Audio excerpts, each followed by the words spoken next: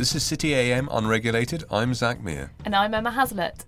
On this week's show, mining expert Amanda Van Dyke. I mean, I've been in Swiss Gold Vaults. It really is 15 different sections below the ground, and you sign your life away, and you go through a body scan machine in and out. But when you're in there, you really do feel like you've entered another world. capital markets professional Bonnie Hughes. Saudi Arabia, they have vending machines that they use quite frequently for dispensing gold bullion, so they're quite comfortable with it. And ultimately, can you make money out of investing in gold? Just go for the bullion, buy the coins, buy the bars, or if you've only got 20 pounds to invest, that's a good way to get some gold. Welcome to City AM Unregulated.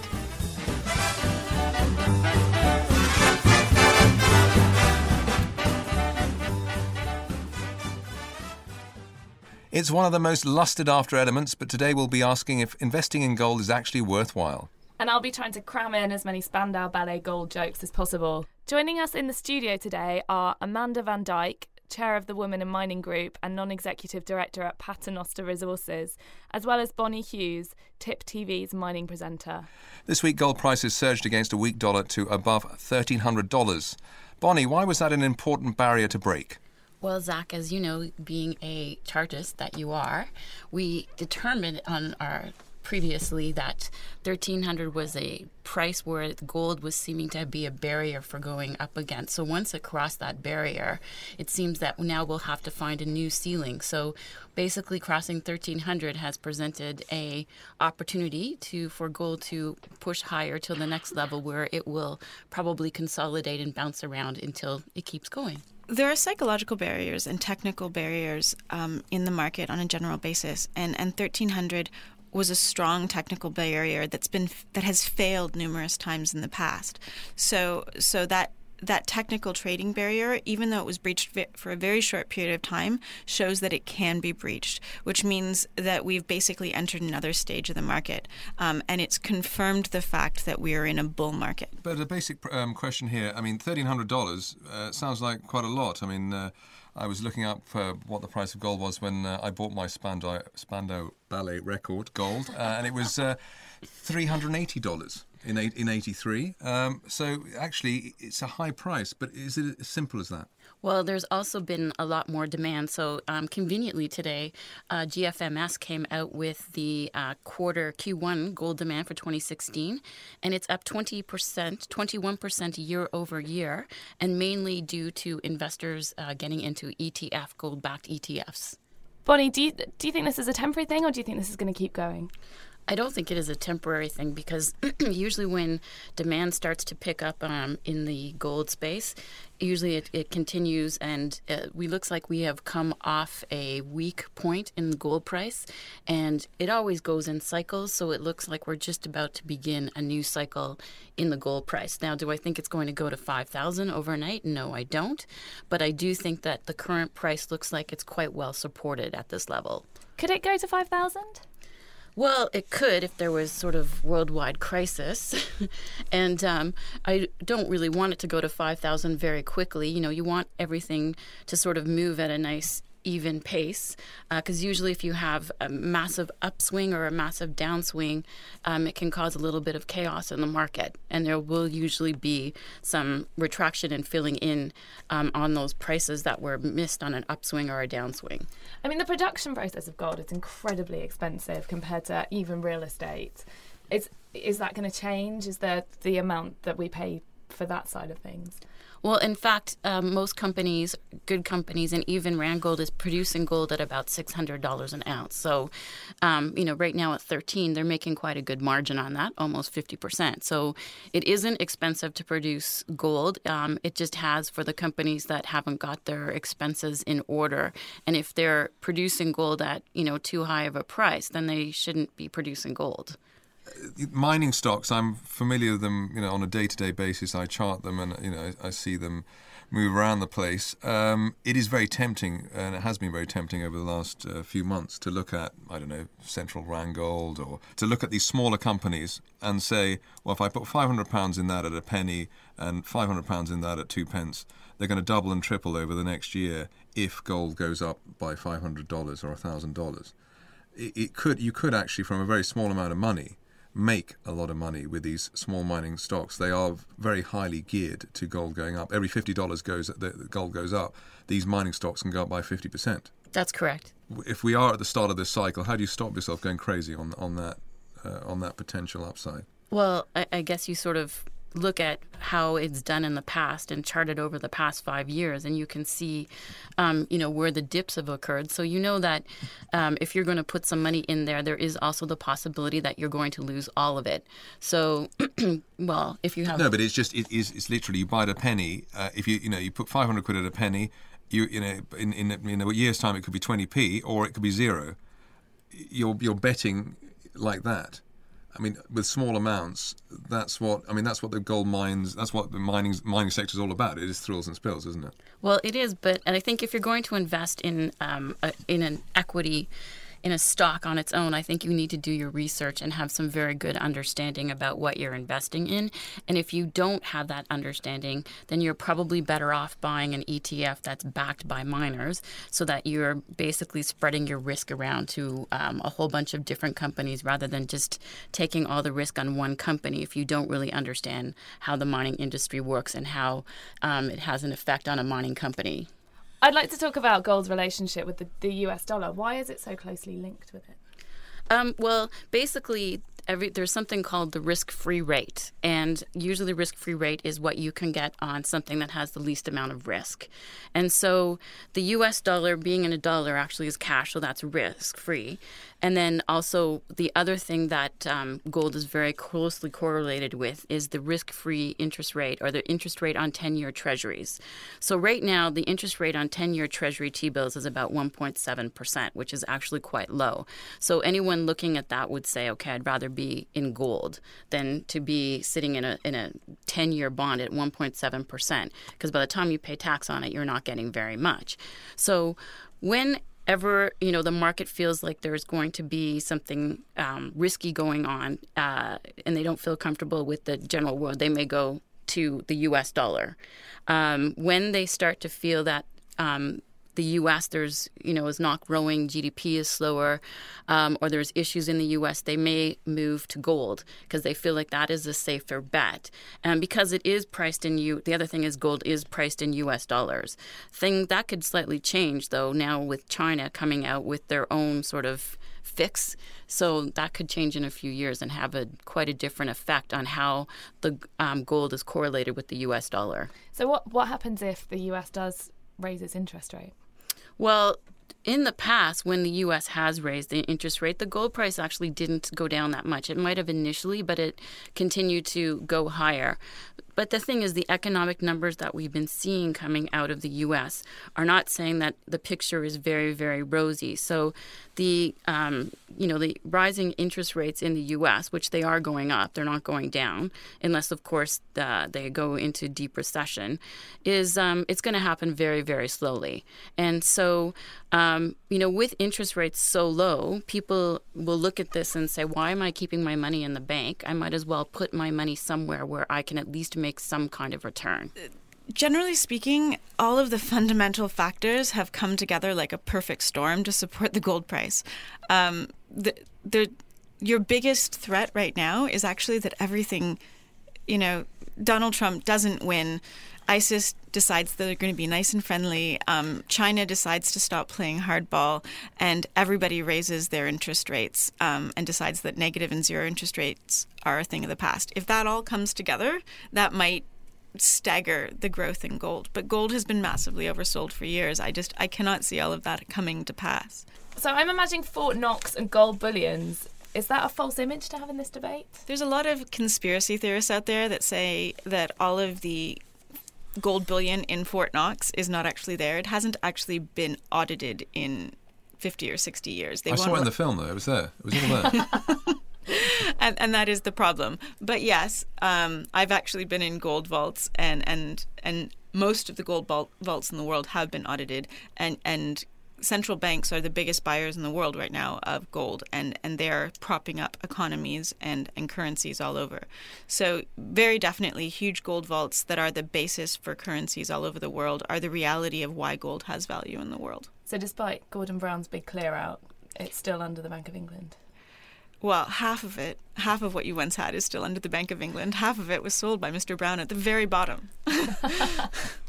So tell me about being inside a gold vault. What happens? Do you have to go through hardcore security? Extremely hardcore security. It isn't the problem when you're coming out, not going in, obviously. You would think that, but I mean, they really are. I mean, I've been in Swiss gold vaults. It really is 15 different sections below the ground, and you sign your life away, and you go through a body scan machine in and out.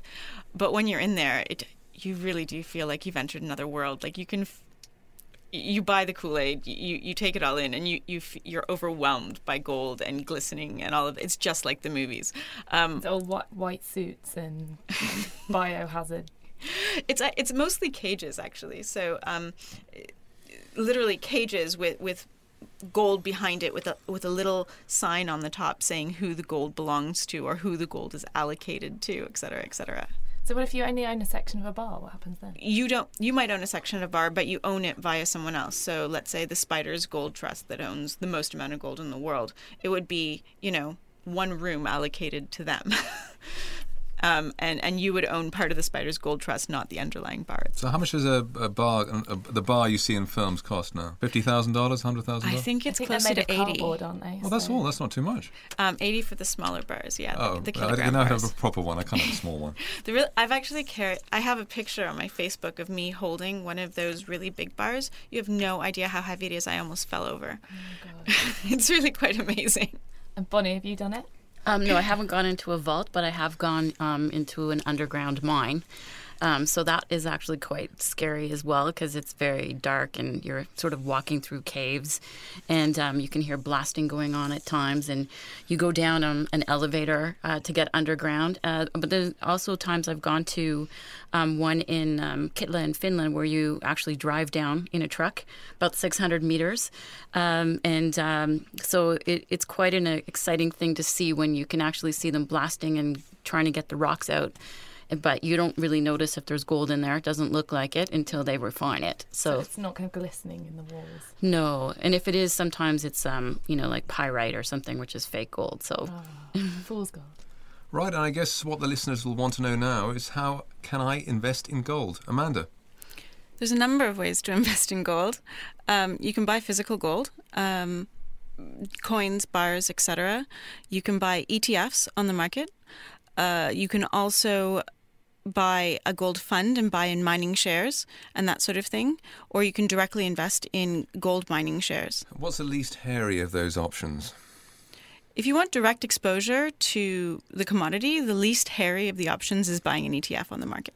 Right, and the most for gamblers like myself, what would they do? Just bet the farm on Conroy Gold or something like that? I mean, it's a little minnow worth £1 million and hope that it'll go to 10 million. I'm not sure I picked that particular minnow. There's a number of minnows. Central Wrangle, that's another quality company. But anyway, just I can give you 5 or 10 of these. But I mean, if you are a punter, how would you approach it? As a punter, you definitely go for the mining companies. The small ones. You can go small. I mean, I'm a little bit conflicted, given that I run a small cap mining fund. Yeah. So playing the small guys is what I do for a living. And the reason for that is very obvious. Just as a basket, the small junior gold companies outperform the gold price 3-1. So it gives you automatic leverage. And that's just off of an average of all of the small gold companies over any given bull market. Right, Bonnie, the theme here is how to make money out of gold. Is the best thing to do what you've hinted at before, buy the ETF, whatever an ETF is? Or is it to buy gold stocks? I mean, that seems to be a fundamental question. Well, it depends on what your risk-reward tolerance is. So basically, if you don't like to take a lot of risk and you don't have a lot of money that you can risk, then probably the easiest thing to do is if you go to the Royal Mint website, they have something called Signature Gold. And Signature Gold basically allows you to buy a fraction of a 400-ounce gold bar. And you can do it for a minimum of £20. And you just go online, and what they do is give you a piece of paper basically saying you own 400, a fraction of a gold bar. Basically, you pay 0.50% premium for that, and you pay management fees of 0.5%, but you don't have capital gains taxes or anything like that. But that doesn't sound very romantic. Why not buy somebody some jewellery? Well, you can buy jewelry, but usually what you're paying for is a premium on the gold price when you buy jewelry, because you're paying for the jewelry design as well as the gold. So, and it's difficult to understand the resale value because part of it is objective. Either someone might like it or someone may not like it. You hear, I mean, for instance, the main buyers in the world are China and India, and there's a lot of wedding season buying and jewelry buying, and they seem to almost prefer that aspect to it rather than just the going to the Royal Mint, which is and getting their certificate or whatever they do. Well, I mean, you can buy jewelry for sure, but is it a good? Yeah, but is it a good way of getting exposure to the gold price? If you buy a ring for, well, obviously I'd buy it for £5,000 or £10,000, and gold goes to $5,000. That would then be worth what, £15,000? Well, it depends. It depends on the ring. It depends on the design. To me, it's just a lot more complicated to buy jewelry and figure out what the resale value is going to be, as opposed to knowing that the gold price is at a certain level, and if it goes from $1,300 to $1,400, I know that I can sell my gold bar for $1,400. The ETF, what is that? Is that pounds per dollar? How do ETFs work? Because I think a lot of people pretend they know what they are, and I don't think they do actually. Well, ETF stands for Exchange Traded Funds, and the biggest one is obviously the U.S. one, which is the Spider Gold Exchange Traded Fund, and that's backed by bullion, and it's priced in U.S. dollars. But there's also a UK ETF that you can buy, which is using the Bloomberg Commodity Index, and you can buy an ETF either priced in British pounds, or you can buy it priced in U.S. dollars. And basically, there's a company called Sovereign Gold that allows you to do that. Right. The other question I have is gold versus other safe investments. For instance, most people, it seems to be quite clear that since the financial crisis, most people have gone into real estate and are mortgaged up to the eyeballs in property where you can buy a flat and buy a house, you can live in it, and it's literally as safe as houses. It's been a one-way bet. There's been no. Basically, since 2008, they've doubled, tripled, or in London, it's been like that. Gold is a rocky ride. It can be a painful ride. If you're not wearing it on your finger, it has no utility value whatsoever. Well, I mean, gold is an asset class, just like cash is an asset class, real estate, stocks, and shares. And so you have to take it into account that it's just part of the investment vehicles that are available that's out there. And so in order to diversify your portfolio, you don't want to put everything you have into one area, because in the event that real estate prices do start to come down, then you have no other sort of investment that could possibly go up if the real estate prices are going to come down. So gold is just an aspect that you should have in your portfolio amongst other investments. And go on. Where in the spectrum of risk does gold come? Would you I've got a few £1,000s in saving. Do I put that in gold? Do I put it in? Well, I couldn't put it in property. That's definitely not enough. But where do I put it? Equities? Well, if you put money in equities, and this is where the risk-reward basis comes in, you are taking on a lot more risk, but you're also getting a lot higher reward. So I'll give you an example. So since the middle of December till about now, the gold price has done about 20% return. Mm-hmm. But if you had put your money into Rand Gold in mid-December until now, you would have had a 54% return. So the other thing to take into consideration is that if you buy, a mining stock and you have capital gains, you have to pay capital gains tax. So really, your 54% is not that high, but it's still higher than if you had just bought gold. And if you just buy gold, like just the signature gold at the Royal Mint, you don't have to pay capital gains on it. Why is that? Why do they not charge capital gains on that? Because they're considering it a currency as opposed to a stock, and so there's no capital gains on exchanging currency. Certain ETFs that are mining ETFs that are actually leveraged 3 times the gold price. And so just to give you an example, it's based in the U.S. It's called Direction Direction Gold Miners, NUGT is the symbol. So from mid-December till now, it actually went up 370%. Wow. Even though the gold price has only done 20. Now, the same Direction Junior Mining one, which is composed of junior mining stocks around the world, that actually did 431%. So that shows you what leverage can do when you're investing in mining equities compared to what it is just owning basically the bullion. So you're taking on a lot more risk, but you're also getting a tremendous amount of more reward. So it all depends on what your tolerance level is and your understanding of the market. So if you're into risk, go for the equities. If you're into not risk, low risk, go for the bullion. Just go for the bullion, buy the coins, buy the bars, or as I said, buy the signature gold at the Royal Mint, where you just get a piece of paper saying you own a little piece. And if you've only got 20 pounds to invest, that's a good way to get some gold exposure. Yeah, and end up with, what, 30 pounds? And what about the Westfield vending machine? What's the view on that? I'm not sure that I would personally be buying gold out of a vending machine. Sharps Pixley actually has a spot in St. James, and they actually, I believe they give the best margins in the UK on buying golden bars. I think you should probably try them first. Actually, in Saudi Arabia, they have vending machines that they use quite frequently for dispensing gold bullion, so they're quite comfortable with it. It's just the rest of the world hasn't quite caught up to that yet. Do you want a Coke and a gold bar? Right, I can hear the closing music, so before we're drowned out by Spandau Ballet, let's wrap this one up.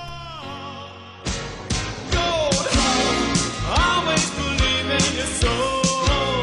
You've got the power to know you're indestructible. With thanks to Amanda Van Dyke and Bonnie Hughes, this has been City AM Unregulated. Remember, you can subscribe to the podcast on iTunes or listen on the go on the Audio Boom app. I could have learned you're indestructible. Always believe it. City AM Unregulated is an Audio Boom production.